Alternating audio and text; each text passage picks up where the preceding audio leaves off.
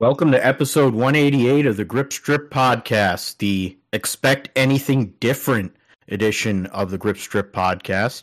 My name is Philip Matthew. I'm your host, and I'm with my co-host, the iRacing Indy 500 champion, a computer genius, gentleman, scholar, and congrats to the man. He has gotten a promotion, so now he gets to spend more money at Jacksonville Jaguars games. His name is Josh Fine. What's going on, brother? I'm doing great, Phil. Yeah, that's thank you for that. I might have to be doing a lot more games. We'll see, depending on how the Jags do. It's more fun, to see them when they're playing good, but we'll get into that later. Good racing here at Texas this past weekend, of course, and now we get into the thick of the playoffs here in the round of 12. So yeah, ready to get into it. Yeah, pretty condensed week here on the GSP, NASCAR centric, and then with Texas, the Texas dump, and then Talladega, and then Formula One in Suzuka, and even the Roundup only has 3 races, mostly motorcycles. So we'll also talk about the IndyCar schedule release. And the Tate Fogleman algorithm is going to come out of hibernation for the last time in 2023. It'll go in hiding until the Daytona 500. So we'll see what it spits out for us. If it comes up with something really crazy, there's some interesting paint schemes that have been announced. So we'll see what's going on with that. So, we'll start with the Cup Series at Texas. It was carnage-filled, the Texas race, the Auto Trader Echo Park Automotive 400. Thankfully, they cut 100 miles out of this race because it ended up being 3:14. If they had run another 100 miles, it would have probably been another hour.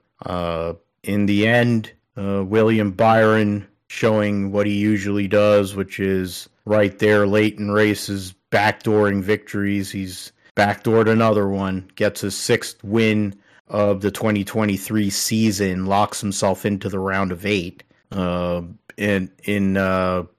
the expense of Darrell Wallace Jr., who qualified on pole and led the most laps. Strategy in the stages left him without many stage points, though. It's kind of a loss there, but we'll get into that. William Byron was the winner, as I said. Ross Chastain, Bubba Wallace, Christopher Bell, Denny Hamlin, your top 5. Kevin Harvick from 22nd to 6th. Brad Keselowski, Daniel Suarez, Richard, and Chase Briscoe rounded out the top 10. William Clyde Elliott II was 11th. Chris Buescher started on the front row but finished 14th. Carson Osavar gets another top 20 finish. Martin Truex Jr. is 17th. In terms of some of these other drivers, Tyler Reddick, 25th, won the first stage. Had issues later on with pit stops and all. Ryan Blaney's car was dog crap the whole weekend and then got involved in a wreck. Eric Jones was up front for a good amount of the race and then got involved in an incident. Kyle Larson led the second most laps and was racing Bubba late and lost the air on his spoiler and put it in the fence. Speaking of somebody who lost it and put it in the fence, Kyle Busch yet again goes and destroys his 8 car and another DNF for him. We'll see what that means in regards to his playoff, if he can get out of this round, because this has basically been what Kyle Busch has been doing for months. Keebler Gibbs ran into the side of Denny Hamlin and got eliminated on the spot. So there's that. 22 lead changes amongst 13 drivers. 11 cautions for 55 laps. The biggest one was the lap 257 incident, which took out Blaney, Cindric, Zane Smith, AJ Allmendinger, Tyler Reddick, and Carson Hocevar there. In the end, Bubba Wallace was pretty hard on himself, Josh, going and saying he choked it on that last restart.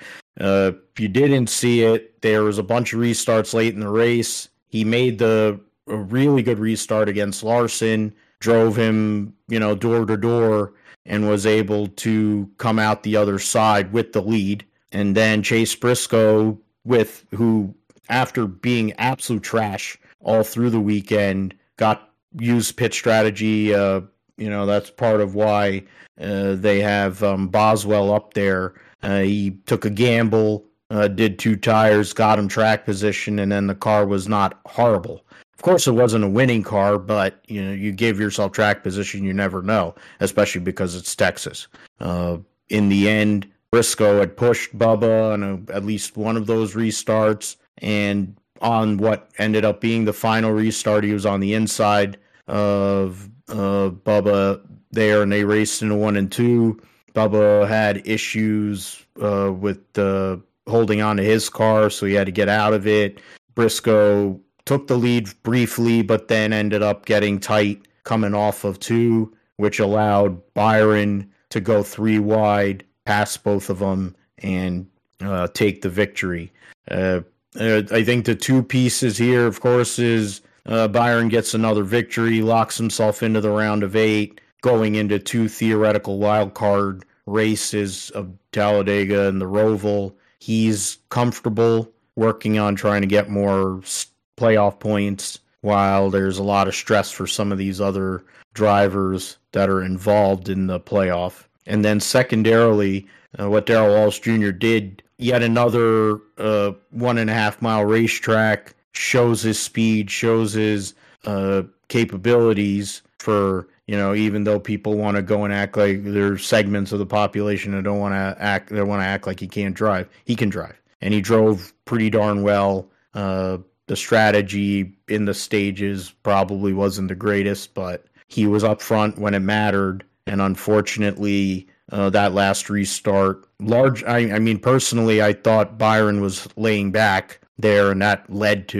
was one piece of why Bubba ended up having the issues that he had, because if they actually made him go and run, close together, then I don't know if Byron would have had the run, if he had the room, all that. But it is what it is. Byron is having a career year, and he's putting himself right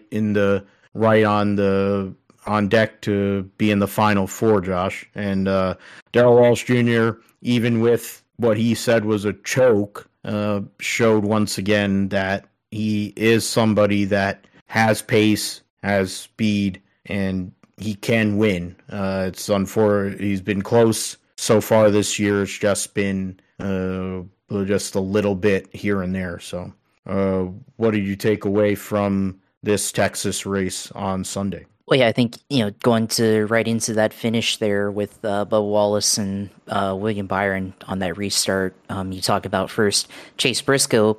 If you go back to the previous restart where he was able to give Bubba a really good launch off the restart, it seems like maybe he damaged the splitter or the front bumper or something, and changed the aerodynamics on that. And so now when he's going up on the front row and goes into the middle of turn 1 and 2 and is trying to hold his line, that's why he got tight and kind of pushed Bubba up the track there off of turn 2 and kind of slowed some of his momentum. And then I think that gives Byron the inside line going to turn 3. But I think Bubba, obviously you give him a lot of credit for being more competitive, but I think one area I think he needs to improve on is just closing the deal there. And I think, for me personally, I think instead of trying, if you look at the replay, you saw how he kind of drove a shallow line going into turn 3 to try to take air away from William Byron there. I think if he just arced his corner as normal, like taking the top and everything, I think he would have been okay, and I think they would have met up side by side, William Byron there, and towards the mid corner of turns 3 and 4 there at Texas. So, and maybe they would have dueled it out side by side for the lead again, like he was doing with Larson or something like that. So at least on that restart lap, could have done a better job there of holding his ground. And I think he alluded to that in his interview and everything post race. But that's kind of what I thought about that finish there and how that went down. But definitely for Bubba's definitely improved this season. Just hasn't had ability to win yet so far, but he's been performing a lot better, even better than what he was doing last year, which was a career year for him there at 23:11. So building on it, and I think you have to consider with him only being 2 points out, even though he didn't win. Obviously, you win, you get into the round of 8, and then there's a very real chance that he actually could make it to the final 4. But if you make it to Talladega only 2 points out of the round of 8, or the cutoff for the round of 8, then I think that's a pretty good position to be in. Obviously, 2 points out, you want to be on the inside, but you race with I guess knowing that you just need to be gain 2 points. On the other end, if you're only 2 points behind or ahead, you feel like you're on shaky ground. You have to drive conservatively. But I think if you on the outside looking in like that, you got nothing to lose. So small big picture, I guess you could say there. So only 2 points out. That's a pretty decent position to be in. And we got Talladega, which is good track for him and everything coming up. And the Roval, I know he's not that good on road courses, but he's definitely improved some in the last year or two on there. So as much as for fans of him, disappointing to run that close to winning and not get it. Still a lot to take away from that. So that's first takeaway from that. But then also throughout the race, a lot of cautions, throughout it. Of course, towards the end, had the wreck with Kyle Larson, wrecking out there. Kyle Busch wrecked and everything. So turns out that turn 1 and 2 is Calamity Corner again, which I think usually is at Texas and everything. So a lot of incidents here this weekend, and definitely had playoff guys that had issues, like mentioned Larson, Kyle Busch, both of them now on shaky ground going into Talladega. Ryan Blaney, also, somebody that I think we thought would have performed better so far in this playoffs, on shaky ground. So here, and Tyler Reddick also, he was in that caution with Ryan Blaney, kind of triggered that one, getting tight off of turn 4 there after the Larson caution, and that was kind of a poor showing there after their effort that they had, where they led 36 laps and won the first stage. So for Reddick and a lot of those other playoff guys, they lost ground and everything, and they're in Bubba Wallace, seemingly still on the outside looking in, actually gained ground with his points position, after this race, compared to what he had going in. So, for a lot of these guys, now they got to go to Talladega with a sense of urgency. So, we'll see what happens there. But yeah, I mean, kind of a typical Texas race, where we don't really see a whole lot of passing for your lead, but I guess the battles that we did see, definitely good battles that we see, and especially towards the end, like talking about with Bubba Wallace and Kyle Larson. But of course, a lot of crashing throughout. So it's definitely a kind of an eventful race for sure. Eventful race for sure, and par for the course with this reconfigure, with the turn 1 and 2 being flatter, and essentially if you get out of the lower groove or the lane above it, you're in no man's land, putting it in the wall. 3 and 4 is still the same, but with 3 and 4 you have the exit, which tightens up. The transitions not as bad as they used to be, but definitely a track where you're going to have more spread out racing, and this next Gen 7 car has been really good at cookie cutter tracks, but in this case, it's kind of meh. But it feeds into what has become the recent trend, which is the Toyotas have been really solid on a weekly basis. So, and especially on 1.5 mile racetracks, Reddick ended up winning a stage. Bubba ends up leading the most laps. You had the likes of Christopher Bell and Denny Hamlin up there. So, I mean, it shows that Toyotas aren't going away there. With Elliott, he was up there late in the race trying to get that elusive victory this year. So was Briscoe. Daniel Suarez ran top 10 basically the entire day when people or the vultures are starting to come around for him because of all the stuff going on with Trackhouse Racing.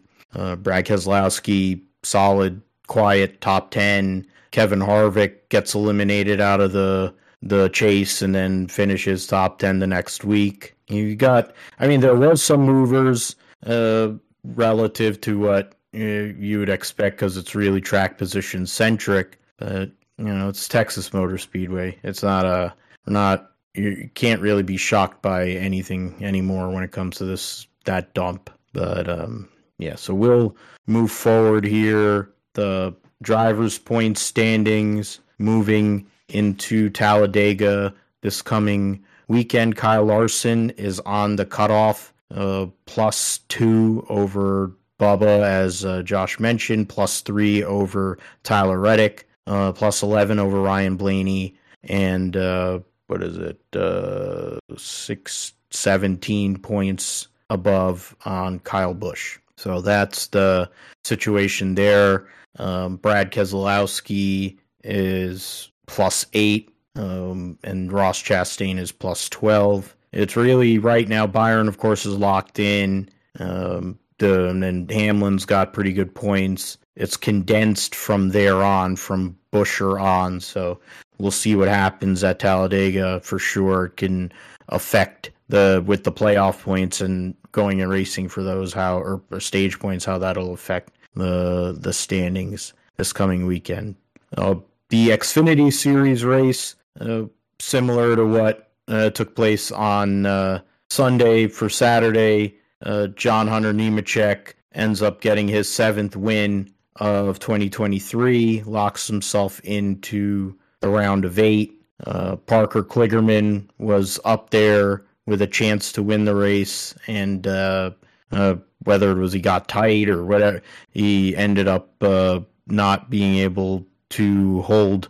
He took the lead off over Allgaier, got him, but Nemechek came around him and got the victory. Kligerman wanted that victory pretty bad, of course, but in the end, he ends up runner-up. John Hunter Nemechek, the winner, led the second most laps in the race. Kligerman, Sammy Smith gets a top 5 finish, so rare for him considering what he's been doing recently.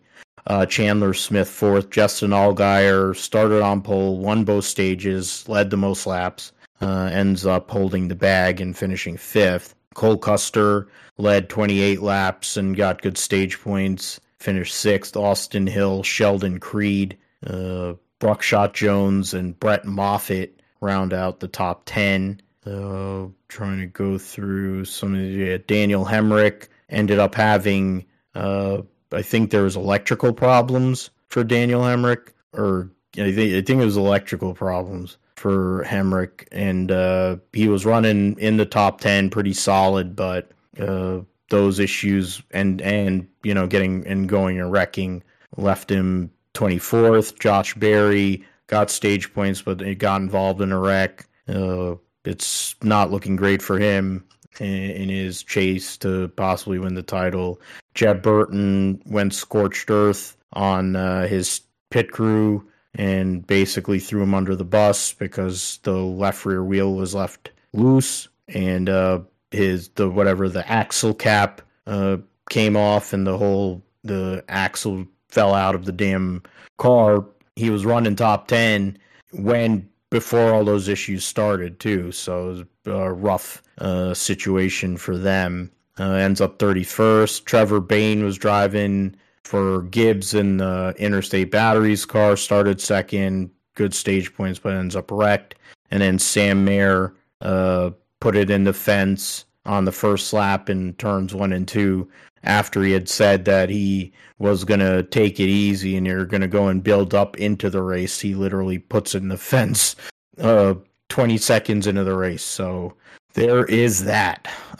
It's in a lot of ways, it's similar to this whole Will Byron deal in that he's been a dominant figure in terms of wins. I mean, has he been dominant? I think the Watkins Glen race was dominant. But if you're going to ask, has he been dominant in many other races, I wouldn't say, I can't really say for sure. However, when it comes to John Hunter Nemechek, he has been dominant in a lot of cases. This past weekend wasn't an instance of that, but right place at the right time, got the track position, and was able to earn that victory lock into the round of 8.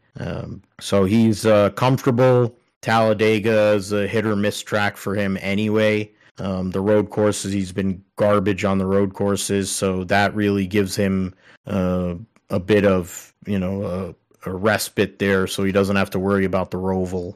But John Hunter Nemechek goes out there, Josh, and gets another victory, and Parker Kligerman and even Justin Allgaier are left to wonder what could have been after they put themselves, or they were in position to win the race for a good amount of it, at least in Allgaier's case. Yeah, definitely. And I think, obviously been a very dominant season for John Hunter Nemechek, but he's somebody that just been throughout the year, been good on speed throughout the entire season. So now he wins and locks himself into the Xfinity round of 8 here. So definitely a good start for him. Justin Allgaier missed opportunity there, but honestly, he's still got a good cushion to stay safe in. Only 11 points behind the points lead, and well above that cut line there. And Parker Kligerman, I think that's the real missed opportunity. Obviously, at the towards the bottom, right on that cut line, still 1 point out, but definitely a win for him, changes everything, and definitely shakes up the field in terms of points there. So, definitely for Kligerman, could have been something there. I think, especially for Carr and a team that doesn't win as much.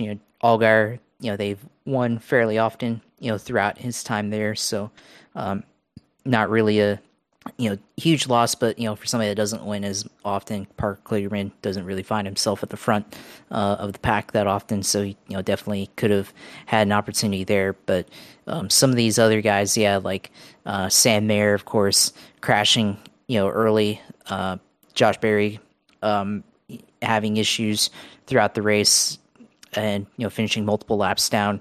Definitely not the start that he wanted, and obviously now Barry and Sam Mayer are both towards the bottom of the standings. So, I think for GR Motorsports, fans, your best shot is looking like it's probably going to be Allgaier for the title more than likely. So, yeah, that's a tough start there. And then, talk about other guys that could be on the bubble, like Daniel Hemrick, of course, had a wreck there on lap 195.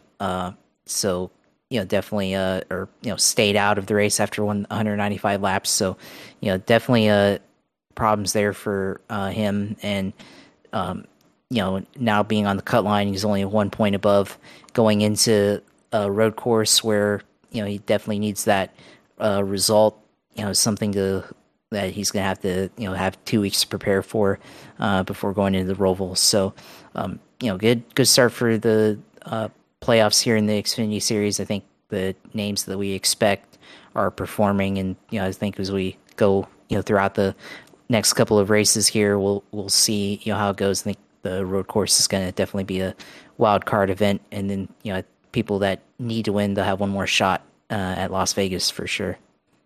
Yeah, I mean, that's where they're not going to be racing at Talladega this weekend, so going to the Roval wild card. I mean, after racing here at Texas Motor Speedway and destroying plenty of equipment, you gotta build yourself up, and you have to put yourself in a position. The Roval will be the last race of the first round for the Xfinity Series. Then they'll get into Vegas, Homestead, Martinsville. They'll race the last 5 weeks of the season consecutively. So that'll their last off week is this weekend with them. So we will see what happens with that. They'll have time to prepare the road course cars. The teams that really need a miracle or a Hail Mary, the likes of Jeb Burton, it doesn't really matter. He ain't going to do it. Josh Berry's not a great road racer. Mayer has the ability because he's won 2 road races so far this year. Kligerman is considered a big-time road racer. He's only a point behind Hemrick, 9 points behind Sheldon Creed. So that's really where the situation is. After Allgaier and Nemechek are both locked in to the round of 8. So Custer, pretty certain he'll go and he'll be all right. Same for Austin Hill. It gets kind of a little sketchy for the Smiths, and then from then on. So we will get into that more next week for the XFinity Series and what's going on with them leading into their cutoff for the first round. So yeah, we'll move forward here into the Japanese Grand Prix, which saw who get another victory after a odd circumstance at Singapore where he didn't have a qualifying pace, committed multiple infractions that weren't addressed, then was racing from 11th, ended up getting a top 5 finish, but he wasn't the factor that he usually is, where he dominates and wins by 10, 20, 30 seconds. This weekend was basically what it has been all year. He got a good start, was able to hold off the McLarens, and actually utilized his teammate Sergio Perez's issues to make a bigger gap during the VSC, which in turn basically, the race was over at the start, of course, but really that VSC and then Lando Norris having to hold back because he didn't know if he should overtake or not, lost him tons of time, put him in the crosshairs of the Ferraris and the Mercedes. But that's racing there for the Japanese Grand Prix. Let me just get the results quickly here. Leading into So leading into Qatar for the Qatar Grand Prix, the results we'll get into. So Fishlips gets a victory by 19.387 seconds over Lando Norris. Oscar Piastri finishes 3rd, first podium of his career. Charles Leclerc 4th, Lewis Hamilton 5th, Carlos Sainz 6th, George Russell 7th, Fernando Alonso 8th, Esteban Ocon and Pierre Gasly round out the top 10.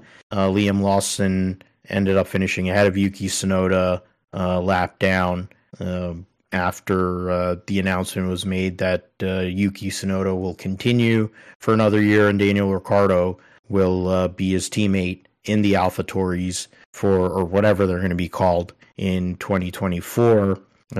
But Liam Lawson has been guaranteed a seat for 2025 from what is out there in the news. I think team play is something that we definitely have to look into because the McLarens had to do team play.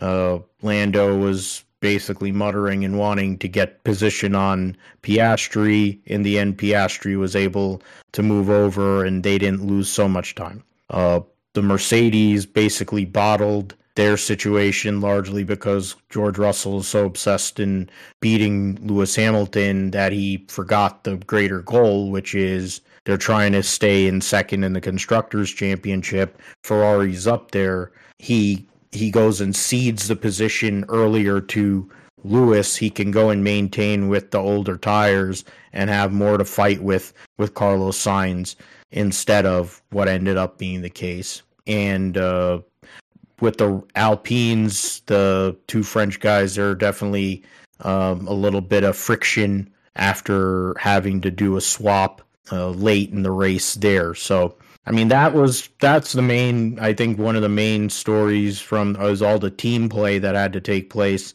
at Suzuka, because otherwise there really wasn't a whole hell of a lot. Sergio Perez ran into everything, hit everything but the lottery.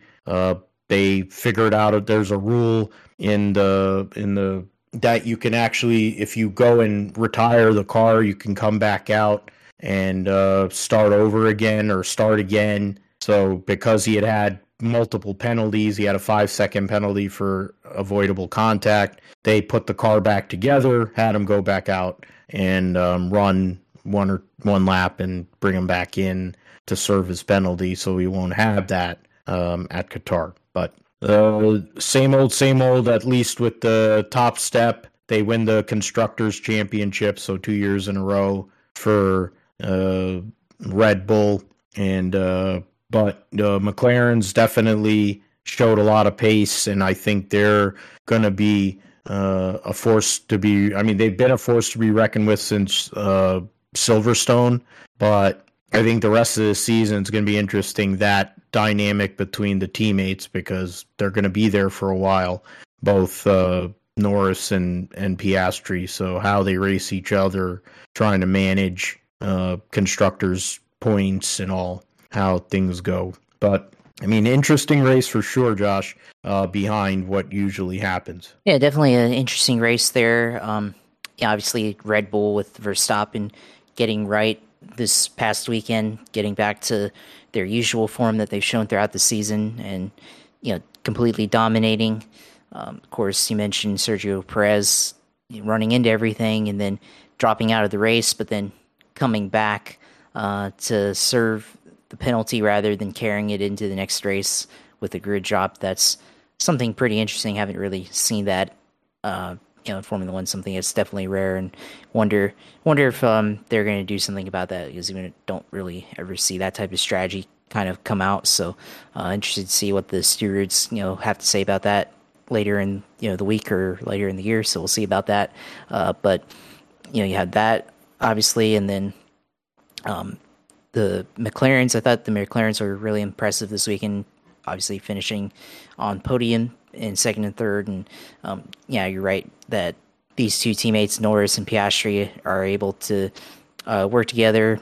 Piastri was holding up Norris briefly, in the middle point of the race, but they were able to orchestrate the overtake there for Norris to get out in front, and had a little bit of racing there, which is interesting. But the faster guy was Norris, and he definitely needed to get around him, and they got him to get around his teammate there. So that's an example of good teammates. And then obviously whatever's wrong with Russell and Hamilton, obviously they're beginning to clash with each other for whatever reason. And Russell, of course, had an interesting strategy there, going on one stop, and he had gotten up to fourth in that beginning of the race, but then he dropped out to get his one stop and everything, and just don't know if that was the right strategy to do that. Everybody else was on two stops, so not really sure what there was to gain, especially with how tire wear is and how pace that they would have compared to other the other cars around them. So definitely a mistake there for him to not only do that, but then also race his teammate hard and delay or derail whatever pace that he was on for Hamilton to improve his finish there. So could have been a little bit higher finish for Hamilton, we'll see, but clearly shows that you have two McLaren teammates working together, but then the the Mercedes guys, their engine suppliers, they're definitely not working as well together currently. So bit of an interesting theatric that we're seeing right now there. But yeah, a lot of interesting carnage that kind of went on throughout this race. We saw Logan Sargent get into it with Valtteri Bottas, and then they retired with damage. Lance Stroll retired out of the race with a broken rear wing. And with another retirement with Alex Albon and everything, and then of course mentioned Perez already. So definitely a kind of an eventful race there. I mean, not like Texas or anything like that, but definitely for what we expect to see in Japan here in Formula One. Definitely kind of eventful there towards the end. So we'll see how it goes here after coming up, and I think they're the U.S. Grand Prix, or Qatar Grand Prix is next. So we'll see how they perform there, and sure it'll be more of the same up front, but interested now in this dynamic that we're seeing with George Russell and Lewis Hamilton. Definitely something that we're going to have to keep track of as the rest of the season goes on. But definitely concur with everything you were saying there in terms of what the race was and how some of these teams are going about it. I mean, Logan Sargent, you mentioned him. He wrecked his car in qualifying, and which is yet another incident, unforced error. And now there's only one seat left that hasn't been announced, and it's his. And he hasn't scored a point this year, while Alex Albon has scored a good amount relative to what Williams has been over the last few years. So it's something you have to look at. Is Williams going to go and look at the likes of a Mick Schumacher or some other, would they go Liam Lawson since they already got one Red Bull guy? Do they go some other way? It's something to be looked at. Logan Sargent has a week off to go and reset and going to a new track. Essentially, they haven't been there in a couple of years, so the data will be different with this car compared to the car that they had a couple of years ago. So maybe an opportunity for him to go and overcome some of these mistakes that he's had recently. And yeah, Valtteri Bottas just had a nightmare weekend for him, and then there was there was a double retirement, of course, for Williams and mentioned, and Stroll coming back from the wreck at Singapore had that wing failure, as Josh mentioned. So that was that for the Japanese Grand Prix, and next week we'll get into the Qatar Grand Prix and what to expect from there, other behind fish lips. He has I have to go and do the math here. It's such a big lead at this point. It's like they talked about it on the broadcast that he could lock up the championship in the sprint race at Qatar with a good result or with a win or whatever. 177 point lead in the Drivers' Championship. Sergio Perez right now is 33 points ahead of Lewis Hamilton. Lewis is 16 points ahead of Fernando Alonso for third in the Drivers' Championship. Carlos Sainz rounds out the top five. He's 24 points behind Alonso and 15 points ahead of his teammate Charles Leclerc. Lando Norris is tied with George Russell at 115 points, so 20 points behind Leclerc. And it's interesting to see, considering how hard Russell has been going relative to what he's been doing. Piastri moves up into the top 10 with that podium finish. Stroll gets back into the top 10, or is actually in the top 10, even though he didn't score any points. He's a point ahead of Pierre Gasly and 9 points ahead of Esteban Ocon there. Everybody else. Yeah. So, and Liam Lawson coming off of the points he scored at Singapore. In terms of the teams championship, as I mentioned, Red Balls gets another Constructors Championship, so good for them. And Mercedes is 20 points ahead of Ferrari for second in the constructors. Aston Martin's basically in their own world in fourth, because what is it, for 64 points behind Ferrari? They're not making that up, especially when you only have one driver.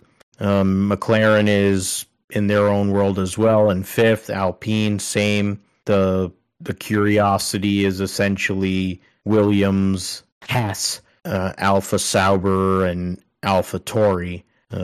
Alpha Tauri is 5 points behind Alpha Sauber, and then Haas is 2 points ahead of Alfa Romeo. Williams is 9 points ahead of Haas in the constructors. All right, so the one piece of news that came up today was the release of the 2023 IndyCar or 2024 IndyCar Series schedule. And what it is, there's going to be that non-points exhibition race at the Thermal Club. There's going to be two massive gaps in the schedule itself due to the gap that they're going to have of a month between the non-points race in Long Beach is I'm curious to find out what that is about.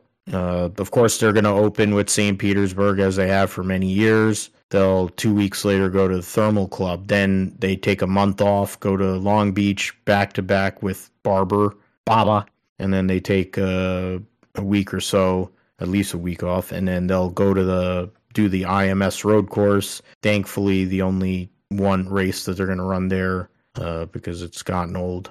Indy 500, of course, qualifying and the race itself.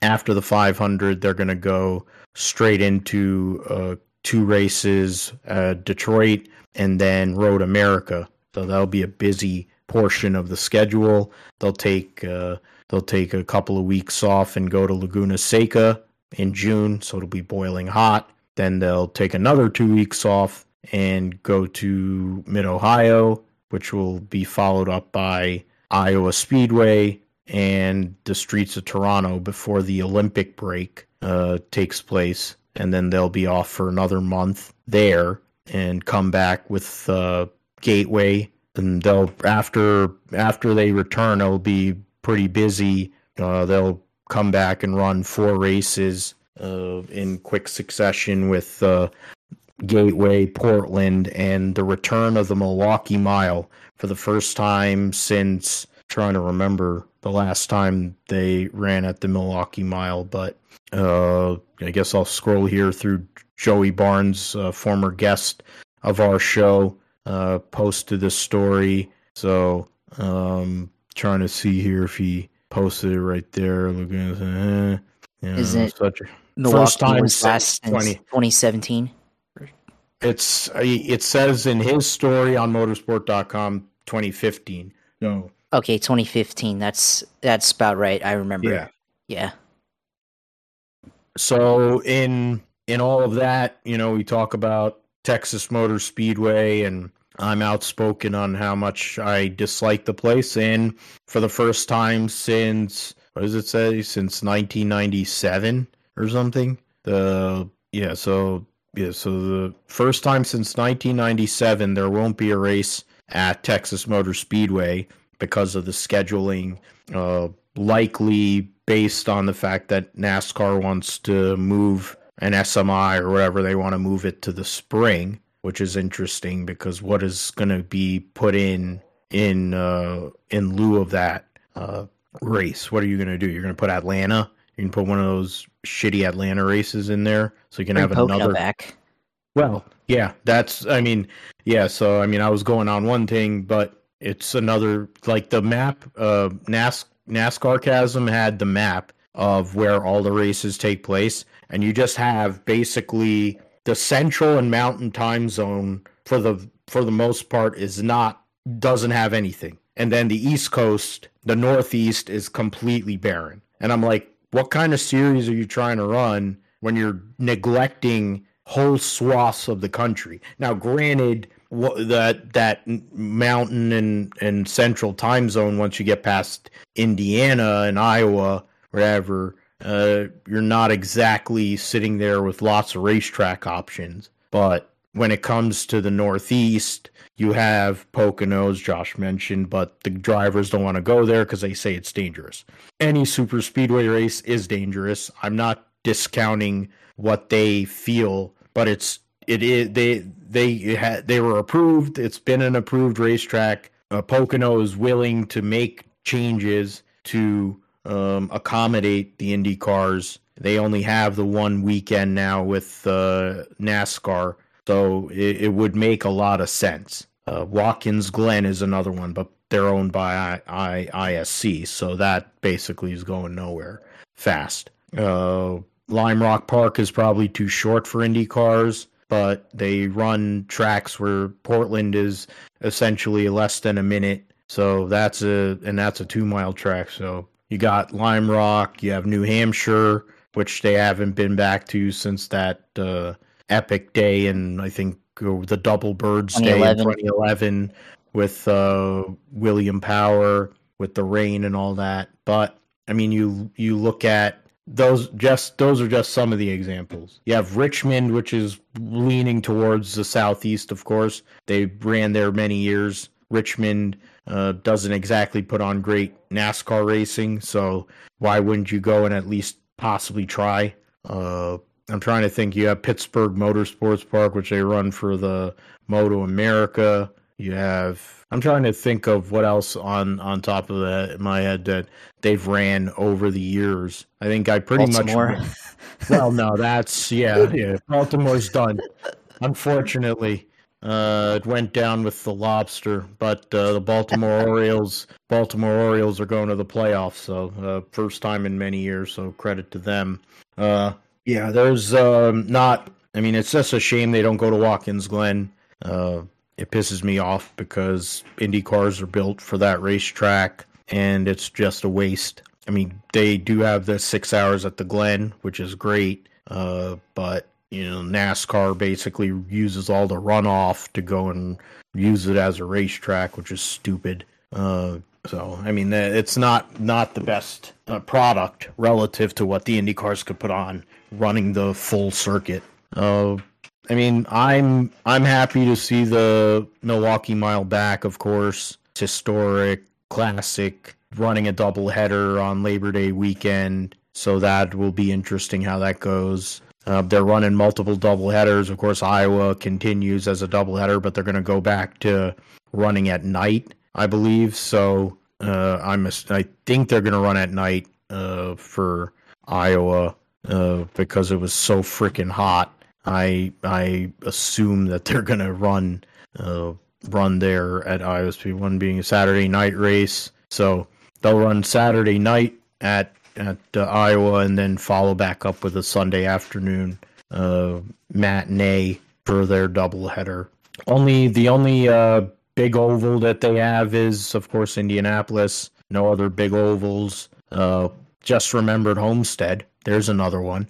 But that's, of course, closer to you, Josh. That's a track that would be perfect for Indy cars. It's very rough, but it would be a challenge. I'm trying to think of other tracks that have hosted IndyCar over the years, but Homestead to me would be a great one. But all these ISC tracks are not going to go and have the IndyCar series there for whatever reason, even though Penske can make deals with anybody. But I don't mind Texas Motor Speedway dropping off because I think it's a dump anyway. I don't understand the 1 month gap between the non-points race and Long Beach. Granted, that non-points race was put in, or else it would have been a 6-week gap from the season opener to at St. Petersburg to Long Beach, which is insane.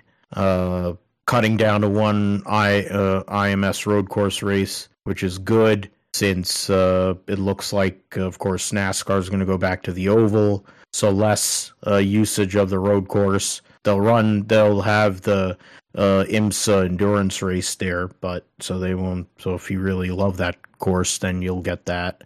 Road America a little earlier than it was. Laguna Seca is going to be boiling hot. Mid Ohio into 2 races, Iowa, Toronto, before the Olympic break, and then 3 oval races, short, small road course, and then Nashville will be the season finale.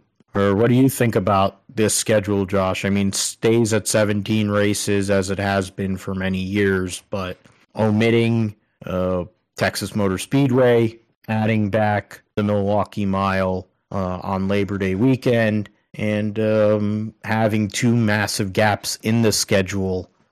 One that I don't really know how they haven't explained, and the other one based on the Paris Olympics and NBC, of course, having to cover those. But what do you think of this schedule for 2024? Yeah, I mean, on one hand, I mean, I know you don't like Texas. I kind of like Texas as an IndyCar track more than I do a NASCAR track. So I thought the Texas race this year was pretty good, but that might have been a one-time only thing, and it would have been closer to what we've seen in the past if they continued there. But on one hand, you lose Texas, which might be a good thing, but on the other hand, you don't have a super speedway or a speedway oval outside of the Indianapolis 500, and I feel like you need at least one other super speedway race besides the 500. And I think for IndyCar, we've seen great races over the years, whether it was in kart or the IRL or IndyCar, where they raced on the big ovals, and I think it shows how unique oval racing is. I mean, obviously we have the short track racing, but with Iowa and Milwaukee Mile, but and Gateway, but I think there's a missed opportunity to not have a bigger than 1 mile oval on the schedule here. So I would have liked I think Pocono should be back on the schedule. If not Pocono, I mean, why can't they do Michigan?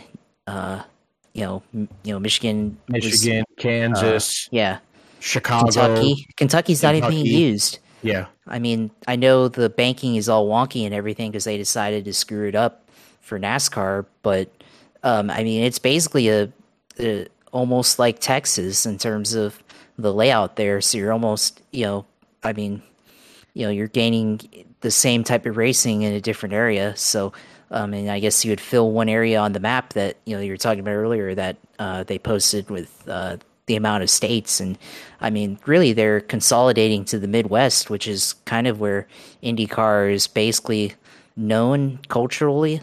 You have that Midwest section that, where, around Indiana, which is where they're consolidating to, and then the West Coast, which, still has some racing history, obviously, with the Long Beach Grand Prix and Laguna Seca. But, other than that, in Florida as well with St. Petersburg. But, other than that, it's all consolidated towards the Midwest and Canada. So, this is an interesting schedule. I mean, that's part of it, not having an oval race. You have the big gap at the beginning of the year, and then I think you also have the other big gap at the end of the year. I mean, it's kind of, F1 does have their summer break, but that's, always planned. They've always had it. But, I feel like for IndyCar, they're a series that, I think if they want more exposure or more audience, that, they need to have as much exposure as possible. And, that, I think 2-month gaps in the schedule really hurt that ability to gain fans throughout the year and continue momentum of when the next race is. And then on top of that, being tied to NBC, I mean, we like their coverage in terms of what they're able to do. I think they do a great job covering the series, but I think the corporation NBC, I don't know if that's hurting them or not, because you're tied to the Olympics, and now they're putting 2 races on Peacock Network, going to streaming only. So I'm not sure how much I like that either, because Peacock, not everybody has Peacock. I don't know what the numbers are, but I bet to say that there's not as many Peacock subscribers as there are like Disney Plus, Hulu, things like that. I mean, obviously Disney. I mean, we can get into the corporations and stuff of how much they're in controlling the markets and stuff when it comes to TV shares and everything, because obviously a lot of people have Disney Plus, Hulu, and ESPN because that's all bundled together. But Peacock isn't the same unless you're a Comcast Xfinity subscriber there. So definitely a issue there that you have to look at in terms of being able to grow the audience. And you wonder with ESPN going back to Formula One, you have to wonder if IndyCar should they go back to ESPN now that they're beginning to come back to motorsports and everything. Because obviously, in NBC, they have NASCAR, they have the Olympics. I mean, they have a lot of stuff on NBC, and you wonder if ESPN, maybe there's more room, or possibly even CBS, trying to get back into motorsports and giving them more, I guess, maneuverability on when to have races, so they're not tied to external events like the Olympics or being forced. I mean, being forced to be on stream. I think they'd be on network a lot more often with CBS. I mean, they still have the NFL to compete with, and they'd probably end at the same time. But there's maybe more opportunity to have continuity in the schedule if you went with a different broadcast network. But yeah, there's a lot to take away from this race, or from this schedule news release. But we'll see how it goes. But I mean, I'm sure the racing will be great. And then one thing I'll say is that they should flip the first two events on the schedule. The Thermal Club should be the first one, being a non-points event, and that actually would build up momentum. I mean, obviously you have drivers going for $1 million, get interest in them going for $1 million first before they start the year, and then go to St. Petersburg. I feel like that would be better in terms of building an audience and building momentum. But what do I know? Just some guy here on the internet talking about the schedule. So somebody call Roger Penske and ask him what the hell are you doing. So we'll see how it goes next year. It's really Mark Miles. That's who we'd have to talk to, because that puppet head is the one that seemingly is the person that sits in front of everything for IndyCar.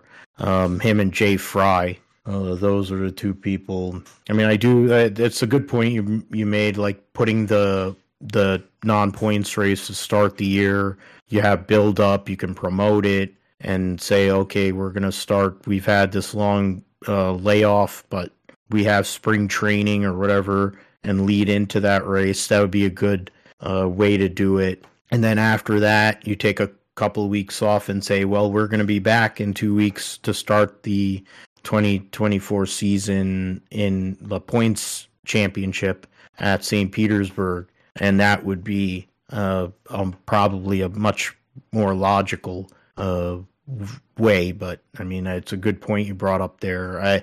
I agree with the CBS take. I mean, or one of the people that we are in the fantasy league with, he works for CBS and CBS Sports and stuff, and they're invested in football mainly, but you look at some of these other oddball sports that it's football and golf for sure, but then after that they have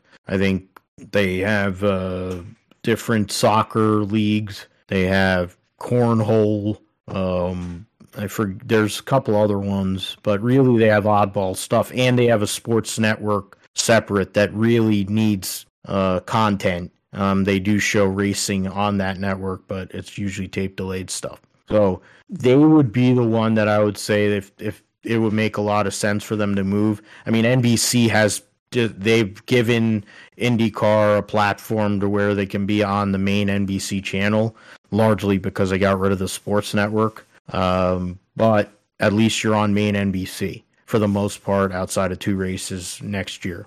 They do a great job, as Josh mentioned, but being at the mercy of NBC is not exactly the greatest way to run a series. Now, NASCAR is going to run through their series or season even though the Olympics is going on, which is how you should do things. I mean, Formula One will have their break essentially, their summer break around Olympic time anyway, so it kind of works out for them. But we will see what happens with that and how things move forward in terms of the IndyCar series. And now that they are in their the longest off season in all of sports, I think will be starting or commencing here after the last couple weeks in already.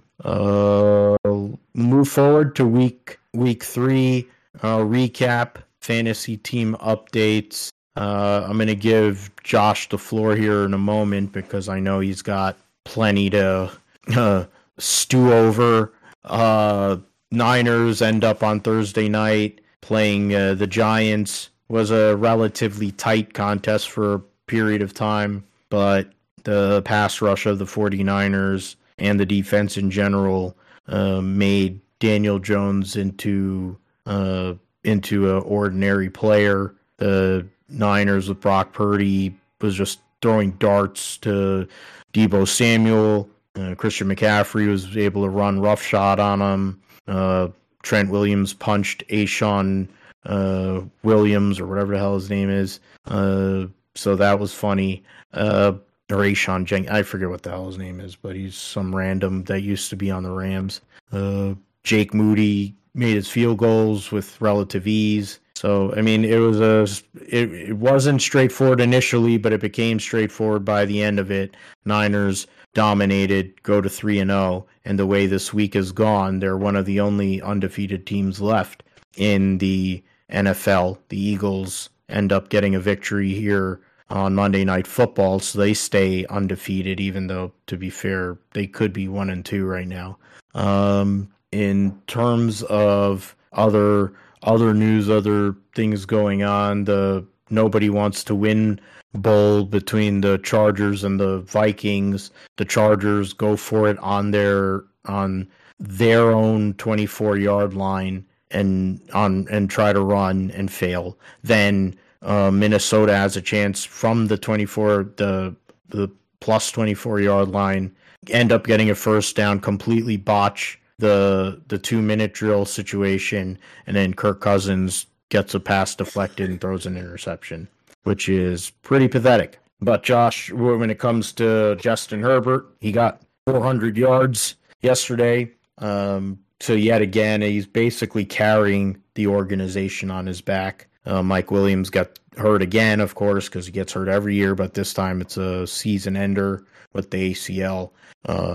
But the story, I think, was the Miami Dolphins putting a 70 burger on the Denver Broncos, and I think they could have kept on going, really. If Mike McDaniel really wanted to, I think he could have really given them he could have went old country way on them and really did them dirty, broke his back, make him mumble like the Iron Sheik used to do, because that is a pathetic performance by the Denver Broncos. I mean, the jokes was like, oh, it's like playing FCS versus an FBS team and all that. I'm like, this is an NFL football team. This is a team that's owned by one of the richest people in the world, and they didn't even bother to show up. Like, yeah, they scored 20 points. Okay, fine. But you lost by 50 points. 50 points in an NFL game. They were literally a field goal away from tying the all-time record for the highest point total ever in an NFL game.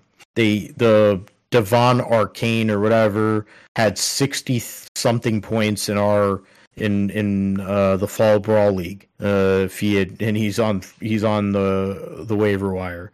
Raheem Mostert had I don't know how many points. It's insane how many points all these guys scored. But I mean, Miami is going to be very tough to deal with. They're going to have a great matchup with Buffalo here this coming weekend, and unfortunately, it's at 1:00 instead of being on Sunday Night Football because we have to end up putting up with bad the scheduling and how bad things are or whatever. But in terms for me, fantasy wise, I've been eliminated in my survival pools, so that's fine. But I'm going 3-1 this week in fantasy. The Dynasty League has gone really bad for Vic and I, but it is what it is. Niners are winning. Finally got a couple breaks.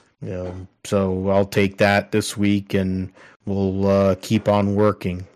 So yeah, Josh, Jacksonville ends up. I don't know what you can say about what Jacksonville did yesterday. The number 2 overall pick in the NFL draft, C.J. Stroud, basically was able to pick apart the Jacksonville Jaguars and the Houston Texans with D'Amico Ryans go into a rival's home stadium and take a major victory here in a division that, as we look at it more and more, is wide open. But I don't think that when we were looking at this division as, leading up to the season and all that, it was going to be wide open. Figure that Jacksonville was going to kind of run away with it. But unfortunately, the start of this season has not worked out that way, Josh. Yeah, it's not worked out as the way we thought it would be.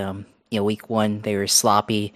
Last week, you can chalk it up to going up against the Chiefs and everything, but this week they were still sloppy on offense the first half, and they get down to a 17-point deficit, which, honestly, I was like, well, they can come back before. They'll just have to do it again, just like we did last year.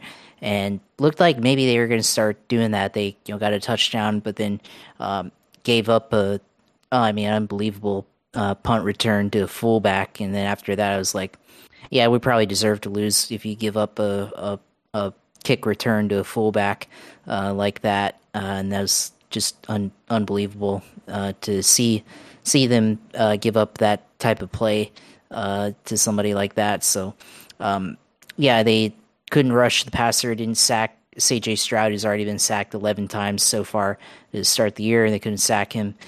So clearly is an issue with the defensive line again. Last week they were able to get pressure on Mahomes and affect him, and they had pressure on Anthony Richardson in week 1, but they weren't able to do anything with it this week. So I don't know. I don't know what happened this week. Clearly it seems like the Texans were ready to play. I think the Jags, for whatever reason, weren't ready to play. It's always seems to kind of feel like that, where you have one team that's not won yet, clearly an underdog, and their coach locks them in, gets them ready to play, and then the other team that's clearly favored, that should win, ends up laying an egg, and that's exactly what happened there. So honestly, I have no idea what to say about that game. They definitely should have won that game. I don't even know if you can even say that, but they had some missed opportunities in the first half. Calvin Ridley dropping passes, so maybe he's still gambling and point shaving or something like that. You had that happen. Missed kickoffs.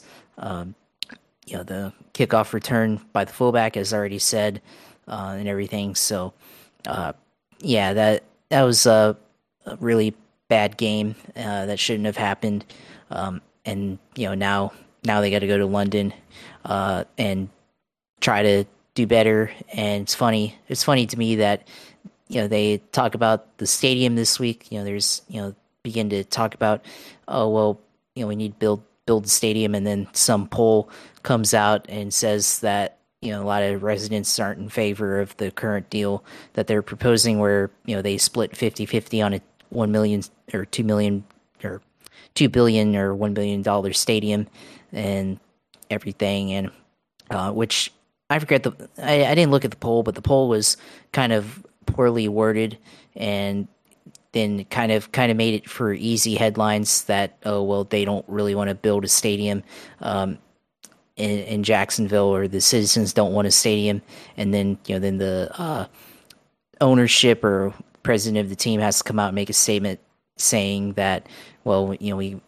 if you guys want a stadium, you got to be able to, or keep the Jaguars in Jacksonville, then you need to build a stadium or something like that. So interesting how we follow up those that week in the news like that with the big loss. And then on top of that, people, when they don't play good, nobody comes to the stadium, and it's super hot outside during the week or during the day. In September in Jacksonville, open-ended stadium like that. So, going to get hot. And then you have the scoreboards blocking the breeze and everything. So, your people cook during the daytime there. But yeah, just a poor way to, have that and then kill a lot of the hype that, they had last season, which, basically, maybe that's basically what they need. Maybe they need that to stop believing in their own hype. Honestly, I feel like that's what happened to the 2018 Jags. They had Bortles at QB, but I feel like, they just believed in their own hype a little bit too much, and that kind of led to the downfall and everything. So, you have that, and now they lose, so maybe they have lower expectations, and they can turn it around next week in London and get right against the Falcons, which Falcons have been playing good as well. So we'll see how that goes. But yeah, just unfortunate. Yeah, not the way we want to start the season, but it's early. I'll say that it's only week 3. Still a long way to go. Not to make any comparisons or anything like that, but obviously, last year was the thing. 2-6 and come back to make the playoffs and go into the second round of the playoffs. But look at even other teams. Tom Brady looked like he was finished, versus the Chiefs many years ago on Monday Night Football, and got benched for Jimmy G, and then they came back and completely dismantled the Cincinnati Bengals, and then basically kicked off Tom Brady's second run at rings that he had in the end of his career. So look at it like that. It's still pretty early, so they still have time to get it turned around together. There's obviously a lot of concern, which they should have, but going into week 4, there's still time to turn around and get some momentum back. You have these 2 London games, and then I'm going to be attending the Colts game in 2 weeks, so we'll see how that goes, and how they are able to respond to this. But yeah, it's been a lot of struggles so far. Play calling allegedly might be an issue. I think Calvin Ridley's been an issue. I was joking about what I said earlier, but I think just maybe they have too many choices. When you have too many guys, you're trying to scheme the ball to, you end up with a lot of. I think they're definitely trying to force a lot of things. They're forcing Ridley, to try to get him targets and stuff. They're, getting a lot of targets to Jamal Agnew for some reason. He's the one that's been turning the ball over, so maybe stop doing that. Even though he's a dynamic offensive weapon, he's not a real wide receiver, so he shouldn't be running out patterns and everything. So, yeah, there's a lot of issues so far. So we'll see how Doug Peterson's able to get them to, refocus in and lock in for, this next week here in London. So, yeah, disappointing there, and looking at, paying attention to fantasy-wise for me, paying attention to the Bengals and Rams, and then the Eagles and the Bucks game, which just ended. Losing right now. I was winning in fantasy, but I've been caught up to still pretty tight 6-point deficit now. I was leading going into today by 20 points, and Joe Burrow has made it up now. Sam Hubbard, I need Sam Hubbard and Luke Wilson on the Bengals to go out and put up big games here with quarter and 3 minutes to go in this game. So we'll see what happens. Be interesting if I could pull it out, but the more we go on, Joe Burrow is going to have enough chances, even though he's hurt and everything. So we'll see how that goes, but might have the same record here in a little bit, depending on how this goes, as the Jags. So we'll see. Yeah, the Bengals trying to go and kind of start their season, give themselves a little bit of give that jump start, even with not 100% Joe Burrow. Point scoring, I was just checking the points. Josh, you're in a close matchup against Jeff. Looks like it could come down to the wire, but need some help there. Joe and Luke ended up, it's a 1-point game between those two, which is insane. And 252 for Joe and 251 point for Luke. Just going through some of these teams. I mean, in Joe's case, he has Keenan Allen, who threw a pass touchdown, and he had pass first. Yeah, the first downs also help with that. He had Keenan Allen, Tony Pollard, Jalen Hurts. Jalen Hurts run pass TD, 2 interceptions, 1 rush TD. Yeah, and he had a solo tackle. Look at that. Aiden Hutchinson had a huge game. TJ Watt. He had Miles Sanders. And then on the other side, Luke had Tyreek Hill. Olave was pretty good. McCaffrey, Mostert, A.J. Brown. Desmond Ridder didn't do shit. And he got 33 points out of Zaire Franklin, 24 points out of Holland. And he actually left points on the bench, too, considering he has Hollywood Brown, Rashee Rice, Gabe Davis, T.J. Hawkinson. Joe has Russell Wilson on the bench and Okerley or whatever, but that's an insane point score. I guess that's what now counting the first downs, putting the first down points into play has definitely changed things up in terms of how these scores go.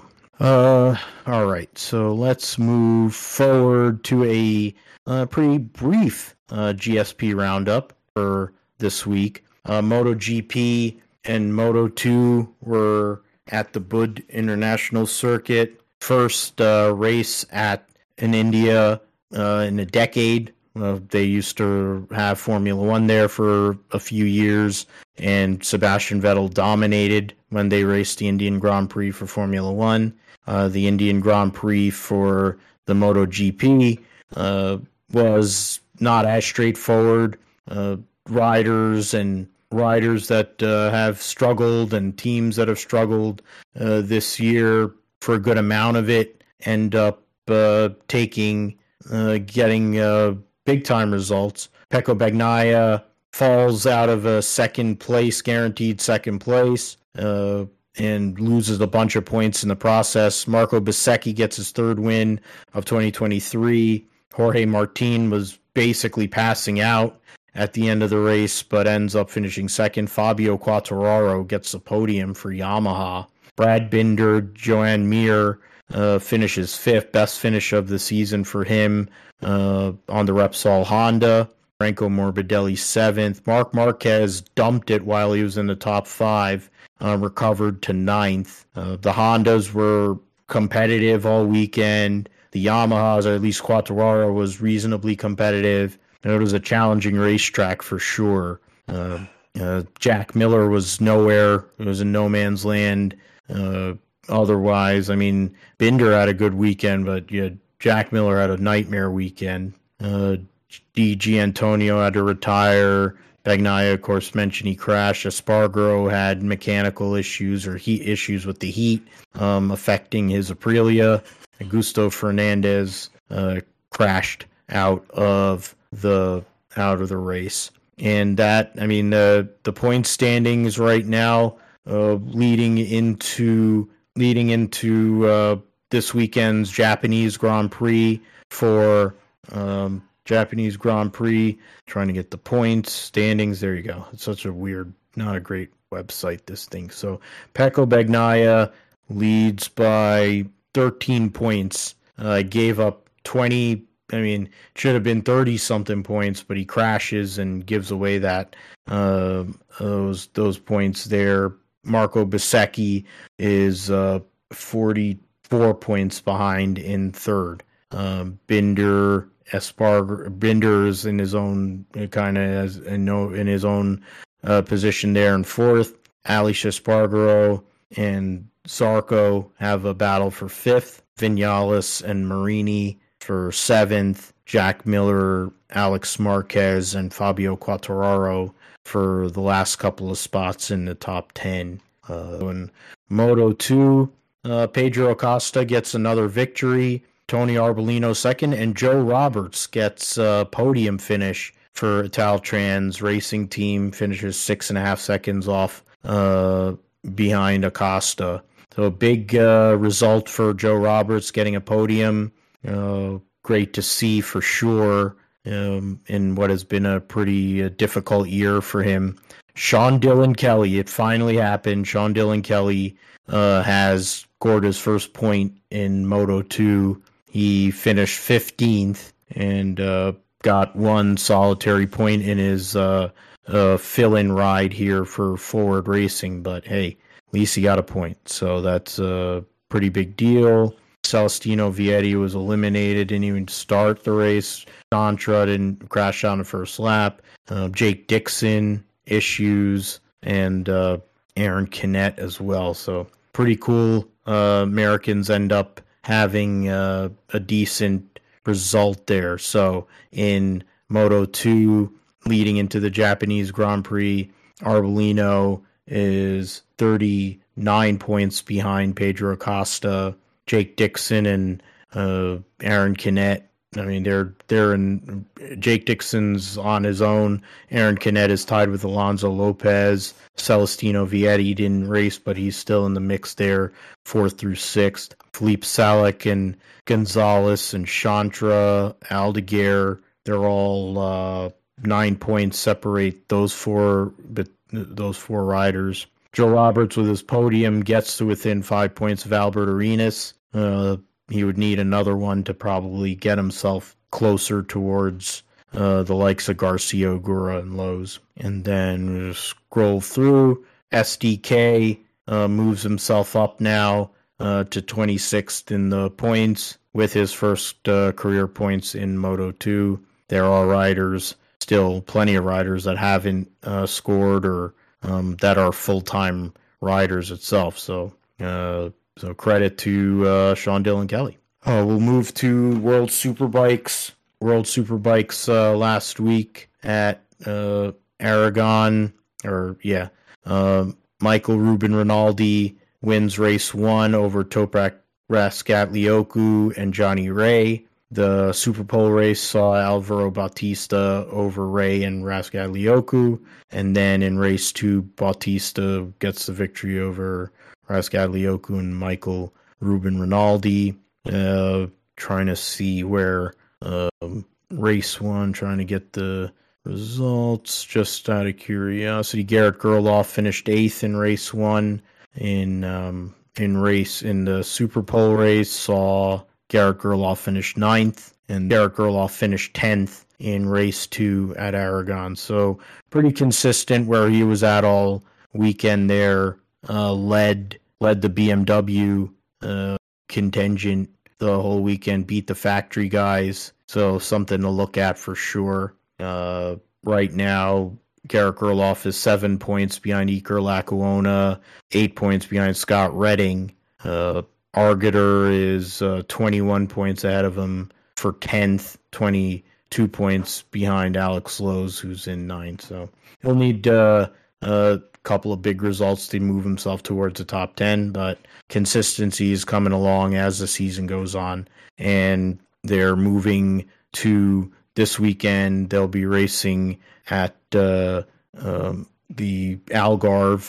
for the Portuguese round of the World Superbike Championship before they take a month off essentially for the last round of this year, round, which will be at Jerez to close out this season. Move forward. So yeah, Rally Chile taking place this weekend for the WRC.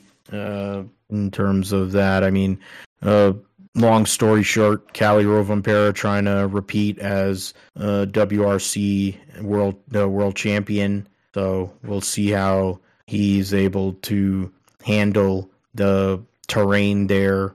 And Kalle Rovanperä and then his teammates, Efren Evans, Takamoto Katsuda, so the 3 Toyotas there. Hyundai has Thierry Neuville, Esa-Pekka Lappi, and Teemu Suninen. Ford will have 4 Pumas this weekend. Tanak, Pierre-Louis Loubet, the regular drivers, then Gregoire Munster and Alberto Heller. in the Fords. So 4 Fords, the 3 Hyundais, and 3 Toyotas make up the Rally 1 category.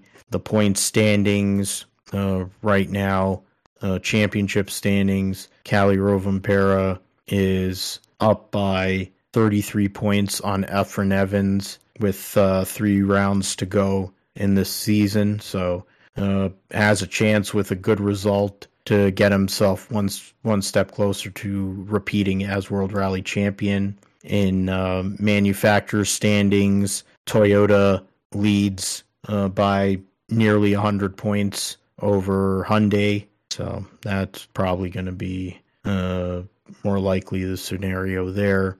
They have a co-driver standing, so Cali Rovanpera's co-driver over the Efren Evans co-driver, et cetera, et cetera. We'll go into all that, what took place next week in the GSP.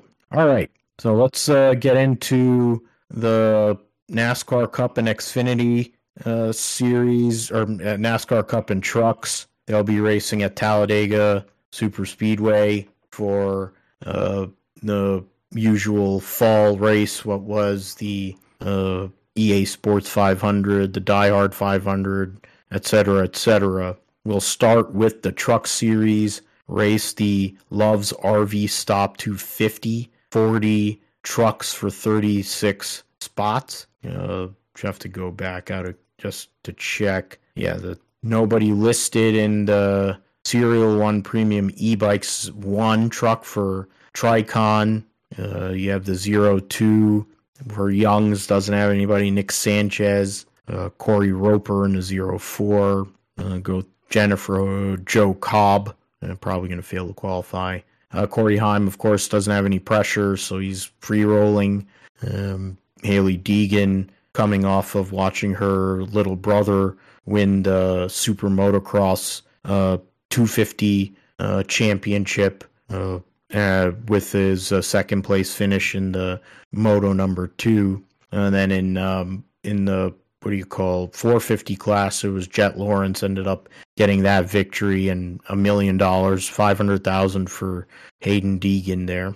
And go through here, Taylor, Christian Eckes, Greg Van Alst in the Youngs 20, Jason M. White and 22. Chandler Smith, as mentioned earlier, he'll be in the 25 for Rackley War. Brian Doza for FDNY, probably going to DNQ. Ryan Vargas in the 30, coming back from Oschersleben, driving the NASCAR, whatever, Euro Series. He had Jesse Punch over there as well. And get through some of these other people. Yeah, Brett Holmes, who's Alabama guy, and come close to winning there. Trying to get, you have 34 data. Yeah, so Brett Moffitt will be in a second Front Row Motorsports truck. Bailey Curry in the 41. Tyler Hill in the 56 for the family team. Jake Drew in the 61 for Hattori. Parker Kligerman racing the 75, of course, for Anderson Motorsports. Clay Greenfield racing number 95 for GK Racing. And yeah, so that's the field right there. 40 trucks, 36 spots. Let's go and check out the picks. You closed out. I had the first pick last week, so you get first dibs on your regular picks, unless you want to combine. Well, honestly, I think you should go and do your picks. I'll do mine, and then we can call in the algorithm after. So what are you looking at, Josh, for the Truck Series at Talladega? Yeah, I mean, this one's going to be a wild one for sure. There's a lot of guys that are inexperienced in this field that, have never, won anything here at Talladega, but, honestly, go with experience here in terms of somebody that can win on a plate track. So I'm going to go with Ben Rhodes this weekend in the 99. He's won in Daytona before, so, let's see if he can do something here at Talladega, kind of revive his season, as it is going in the playoffs. And then who's your wild card Right, wild card. Yeah, I'll go with Nick Sanchez this weekend as my wild card. So no, I'm looking at the wrong guy. No, sorry. That's all right. Yeah, no. You know what? I'll just go with our classic wild card pick, Roger Carruth. So, Yeah. Seeing how he's done this past couple of races, we'll see if he can do it on a restrictor plate track here. Wild card. So, yep, we usual wild card choice is Raja Carruth. So Ben Rhodes, Raja Carruth there. For me, I'm gonna go and I'm gonna pick Zane Smith because of the help that he's gonna have now that Brett Moffitt is a second truck entered in this race. He's of course shown an ability to race well on restrictor plate tracks, especially Daytona. Wild card pick. I mean, there's low hanging fruit. I'm gonna go with Chandler Smith because that team is the defending winner of the race. Chandler Smith has built up his experience over the year in the Xfinity Series. He's got experience, of course, in the trucks for a couple of years. So I'm going to go with the Chandler Smith wild card. So those are picks. What does the Tate Fogleman... This race was where the Tate Fogleman algorithm came to be when it picked out Tate Fogleman to win, and he was wrecking sideways, but ended up winning this truck race. Probably should have picked I wonder if it's going to pick another Young's Motorsports truck, because it seems like Young's Motorsports has a way of winning at this racetrack. Yeah, I mean, it's been 2 years now since, well, at least 2 years to this Talladega race that it's been running now. So, yeah, let's give it a run here and see what it gives us. Okay, 12. Well, ironically, that's the first. Spencer Boyd, is that? Yeah. Spencer Boyd, who is a former winner of this race. A couple of years ago, he actually did win this race. So yeah, that's a good pick. I mean, it almost said 10 there for a second. It flashed 10 there on the result page, but or row, but it changed to 12 for some reason. I think it knows that maybe Jennifer Jo Cobb, that might be a little bit too far out there. So 12 is a lot more reasonable than Spencer Boyd. Yeah, I mean, she has to actually make the show. She has a bigger problem with just making the show, let alone having pace to somehow or another win, which is, unless she has a big motor or two motors connected and then is running a truck from 1995 or something. I don't think there's any chance in hell that she could win. So Spencer Boyd, not bad. Now it gives me more reason to watch the truck race because I'm curious to see how the Young's Motorsports vehicles do, since you have the 02 doesn't have a driver as of now announced. Spencer Boyd, a former winner, of course, as I mentioned. Greg Van Alst, who won at Daytona earlier this year in the ARCA Series. So they have an interesting group there for who can go out there and possibly get a victory. The Cup Series, the Yellowwood 500 at Talladega has mentioned 38 cars for 40 spots, so nobody failing to qualify. We'll go through some of the sponsors and drivers. Chastain will be with Worldwide Express, Cindric Discount Tire, Austin Dillon Bass Pro, Busch Light Camo for Harv, Valvoline for Larson, Solomon Plumbing for Brad Keselowski, Gainbridge on the 7 for LaJoy, X World Wallet for Kyle Busch, who comes off of winning in the spring at Talladega, Lumar Window Film for William Clyde Elliott II, Denny Hamlin actually running the Mavis Tires scheme this weekend. Menards and Pennzoil for Ryan Blaney, a multi-time winner at Talladega. Quick Tie Products and for Chandler Smith and Colleague. One half of the Shake and Bake is Chase Briscoe running the Old Spice scheme. Brennan Poole, Finance Pro Plus in the 15. Action Industries for AJ Allmendinger. Build Submarines for Christopher Buscher. Bass Pro Shops for Martin Truex Jr., DeWalt, Christopher Bell, Dex Imaging for Harrison Burton.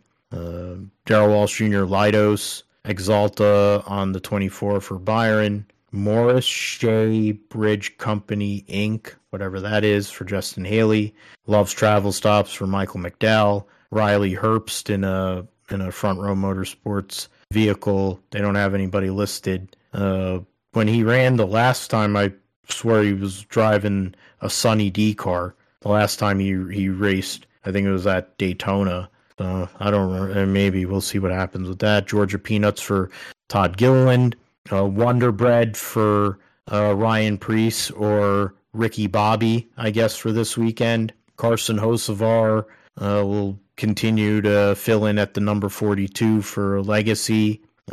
McDonald's will be on the 45 for Tyler Reddick. Richard will have Sara Lee Artisanal Bakery Bread. Biohaven Jacob Companies for J.J. Haley. Keebler Gibbs has Monster Energy. Ty Dillon Ferris Commercial Mowers. B.J. McLeod with Gunk. And then Daniel Suarez with Tootsie's on the car.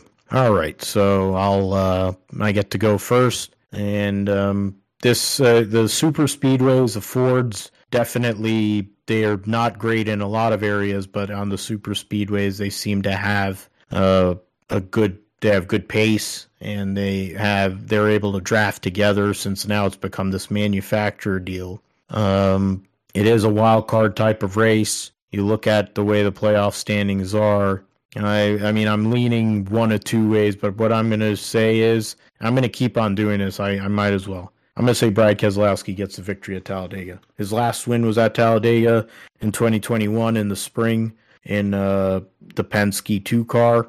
Brad breaks his winless streak at Talladega and advances into the round of 8 in the process. My wild card for this weekend will be, and why not? I'm just going to go Carson Hocevar. Why not? He's been running really, really well since he's jumped into that 42 car. So why not go and carry it over into racing at Talladega?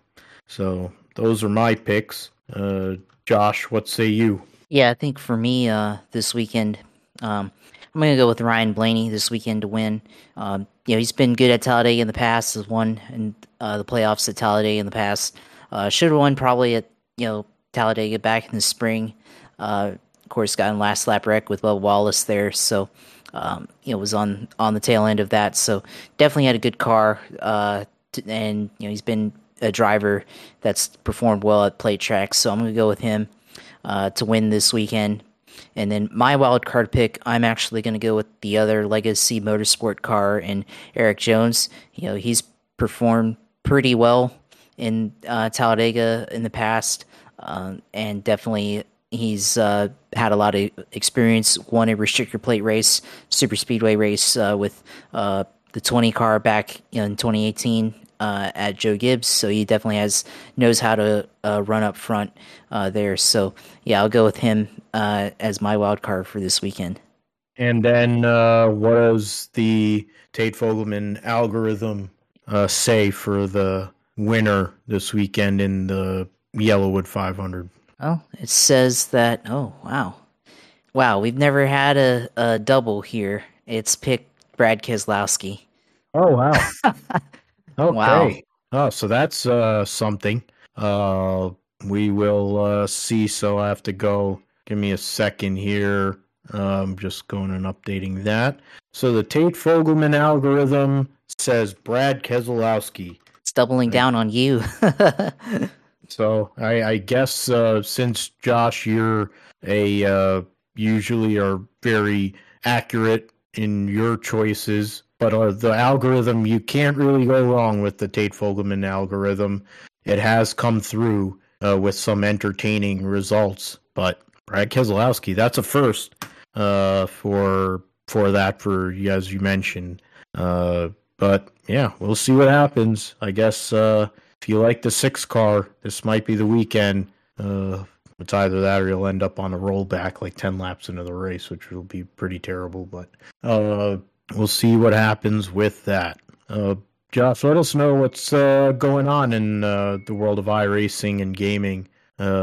what we should be looking forward to, and if you're going to be streaming by chance. Yeah, I mean, last week we did the NASCAR Draft Master Series at Daytona, and still at Daytona, but this week, but they change cars every week, and last week was the 2011 Car of Tomorrow, 2011-2012 era, where, without the splitter braces on there, so yeah, that was pretty fun, and it's unrestricted, so no restrictor plates there, going 240 miles an hour in the draft at Daytona.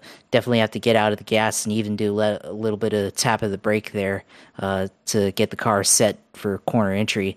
So that was pretty interesting. Didn't ever think that I'd see the day where I'd have to use the brakes at Daytona mid corner, but I did a few times to try to save the tires, because definitely with this car, for whatever reason on the setup, you burn up the right front and the right rear pretty quickly. If you go flat out, you'd be finished by halfway. So yeah, I ended up actually winning one of those. The last one that I entered,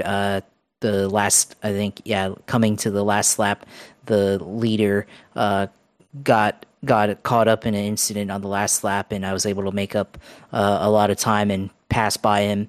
A lot of the guys were saying in the server that was karma for how he conducted himself at the start of the race, and definitely blocked a couple of guys that the wrong way at the start for some reason, and some guys didn't really like how he started up the race, and then I guess at the end a lap car hit the wall and then spun out into his path and took him out there. So I was in second at that time and managed to hold on for the win there. So actually finally won on an oval for the first time in 2023.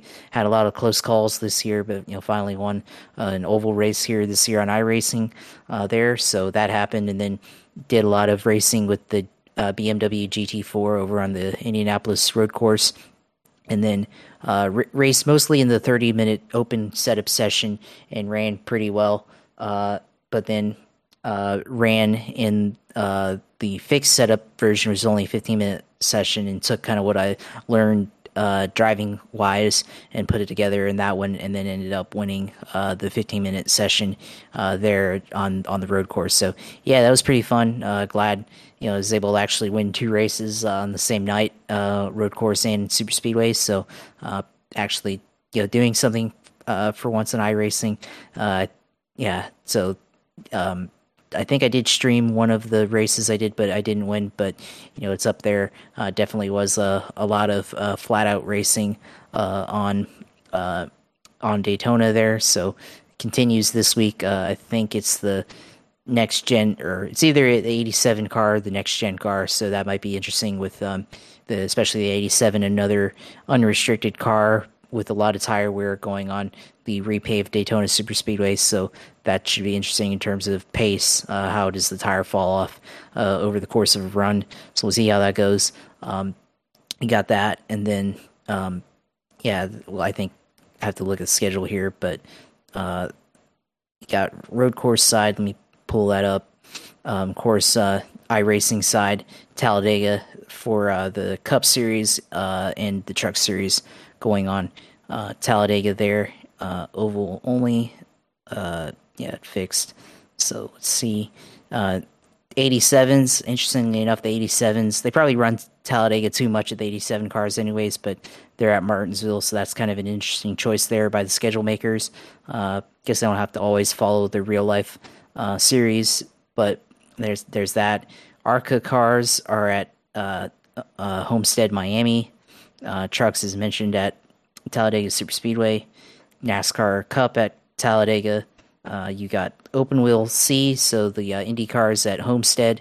Like we talked about the schedule, they should race there for the real life IndyCar series. And then you got the Iowa Speedway for the Gen 4 cars, which that's a fun track. Lots of tire wear with a high horsepower car. So that should definitely be fun. And then the Xfinity Series at Talladega as well on the oval side. And then on the road side, pull that up. We got apply there, and we got the Toyota GR Cup at Red Bull Ring. Got the Formula Ford Fixed Rookie Series at Virginia International Raceway. Super Formula at Okayama Circuit. That's a fun track and a fun car there. Stock Car Brazil at Charlotte Motor Speedway. You've got the Mustang Skip Barber Challenge at Circuit of the Americas. The IMSA iRacing Series. So that's all the IMSA cars at Spa. So that should be fun, especially with the GTP cars. Got that. Let's see what else. The Formula IR on the Texas Oval this week. Formula GT3 Circuit Day leading on there. The MX5s at Charlotte Motor Speedway Roval. So yeah, as always, lots of choices to be able to pick and choose with iRacing, of course, and of course there's always the private leagues and stuff, which people run their own stuff there and run their own series, hosted within iRacing. So that's always option there too. So yeah, we'll see if we can try to win again this week. Try to do a couple of Talladega races. We'll see how it works there compared to how it's been on the past with the super speedway stuff. Kind of got lucky this week this past week with running Daytona. Gets all spread out, so there was less chance of getting caught up in the big one as long as you qualified up front, which I was able to do. So we'll see how it goes this week. And definitely always looking forward to another opportunity for a win on iRacing. So of course can follow the streams on there. Streamed a couple of times this past week on Twitch TV/usailor2. Go on there. Probably try to do some Talladega, as I said, on there, and maybe some other stuff. We'll see. And then you got the Twitter, which I'll post those on, hopefully on Twitter at JP Huffine on there on Twitter. And then, of course, also follow our YouTube page, which we'll try to post the videos out ASAP and everything. Go follow that at Gripstrip Podcasts on YouTube. Subscribe and interact or engage with our videos. So definitely, as always, glad to be able to be on, of course. And we've seen a new moment here with the algorithm doubling down on one of our picks and everything. So we'll see how that goes with a very, very likely pick in Brad Keselowski there. So should be a fun weekend of racing here at Talladega. And one thing's for sure, it's the algorithm definitely adds to the enjoyment for me, because I do not like super speedway racing. But when you pick somebody, especially someone that we don't really usually think about, it's cool. But in this case, picking a guy who has been one of the more successful drivers on super speedways in his career would be a great opportunity and time for him to go and get that victory. You can find us find our show at Gripstrip Pod on X. We can find me at PG Matthew 28 on X. You can find the Gripstrip Podcast basically anywhere where you listen to podcasts, but philipgmatthew.com is one place you can go and get that, get the show. We're on Podbean. We can, Josh mentioned, of course, the video feeds on YouTube, the Gripstrip Podcast YouTube page. Trying to think what else. So we'll, I think that's about it. I mean, you're go and follow us on Twitter or X, and follow us on Philip G. Matthew 28 on Insta. That's we'll see. We'll move on, and next week, episode 189 of the Gripstrip Podcast, recap Cup and Trucks at Talladega, NFL Week 4. Roundup, we'll go over MotoGP, Moto2, World Superbikes, and then NHRA, which will be racing this weekend at Gateway, and the Bathurst 1000, so one of the biggest races in the whole world. Shane Van Gisbergen's last chance, at least for a while, to win the great race. See if he can do that, and how that point situation will be between the Triple Eight team and the Erebus Coca-Cola team. And if Ford actually has a chance, which would be nice, since the Fords have been SOL for most of the season. We'll talk about all that. We'll preview Qatar. for Formula One, Cup and Xfinity at the Roval, make our picks, and who advances to the next round. But before that, we'll say goodbye, and thanks for listening to Grip Strip Podcast. We'll be back next week, and thanks for your support. Thank you for listening, and we'll see you around the corner.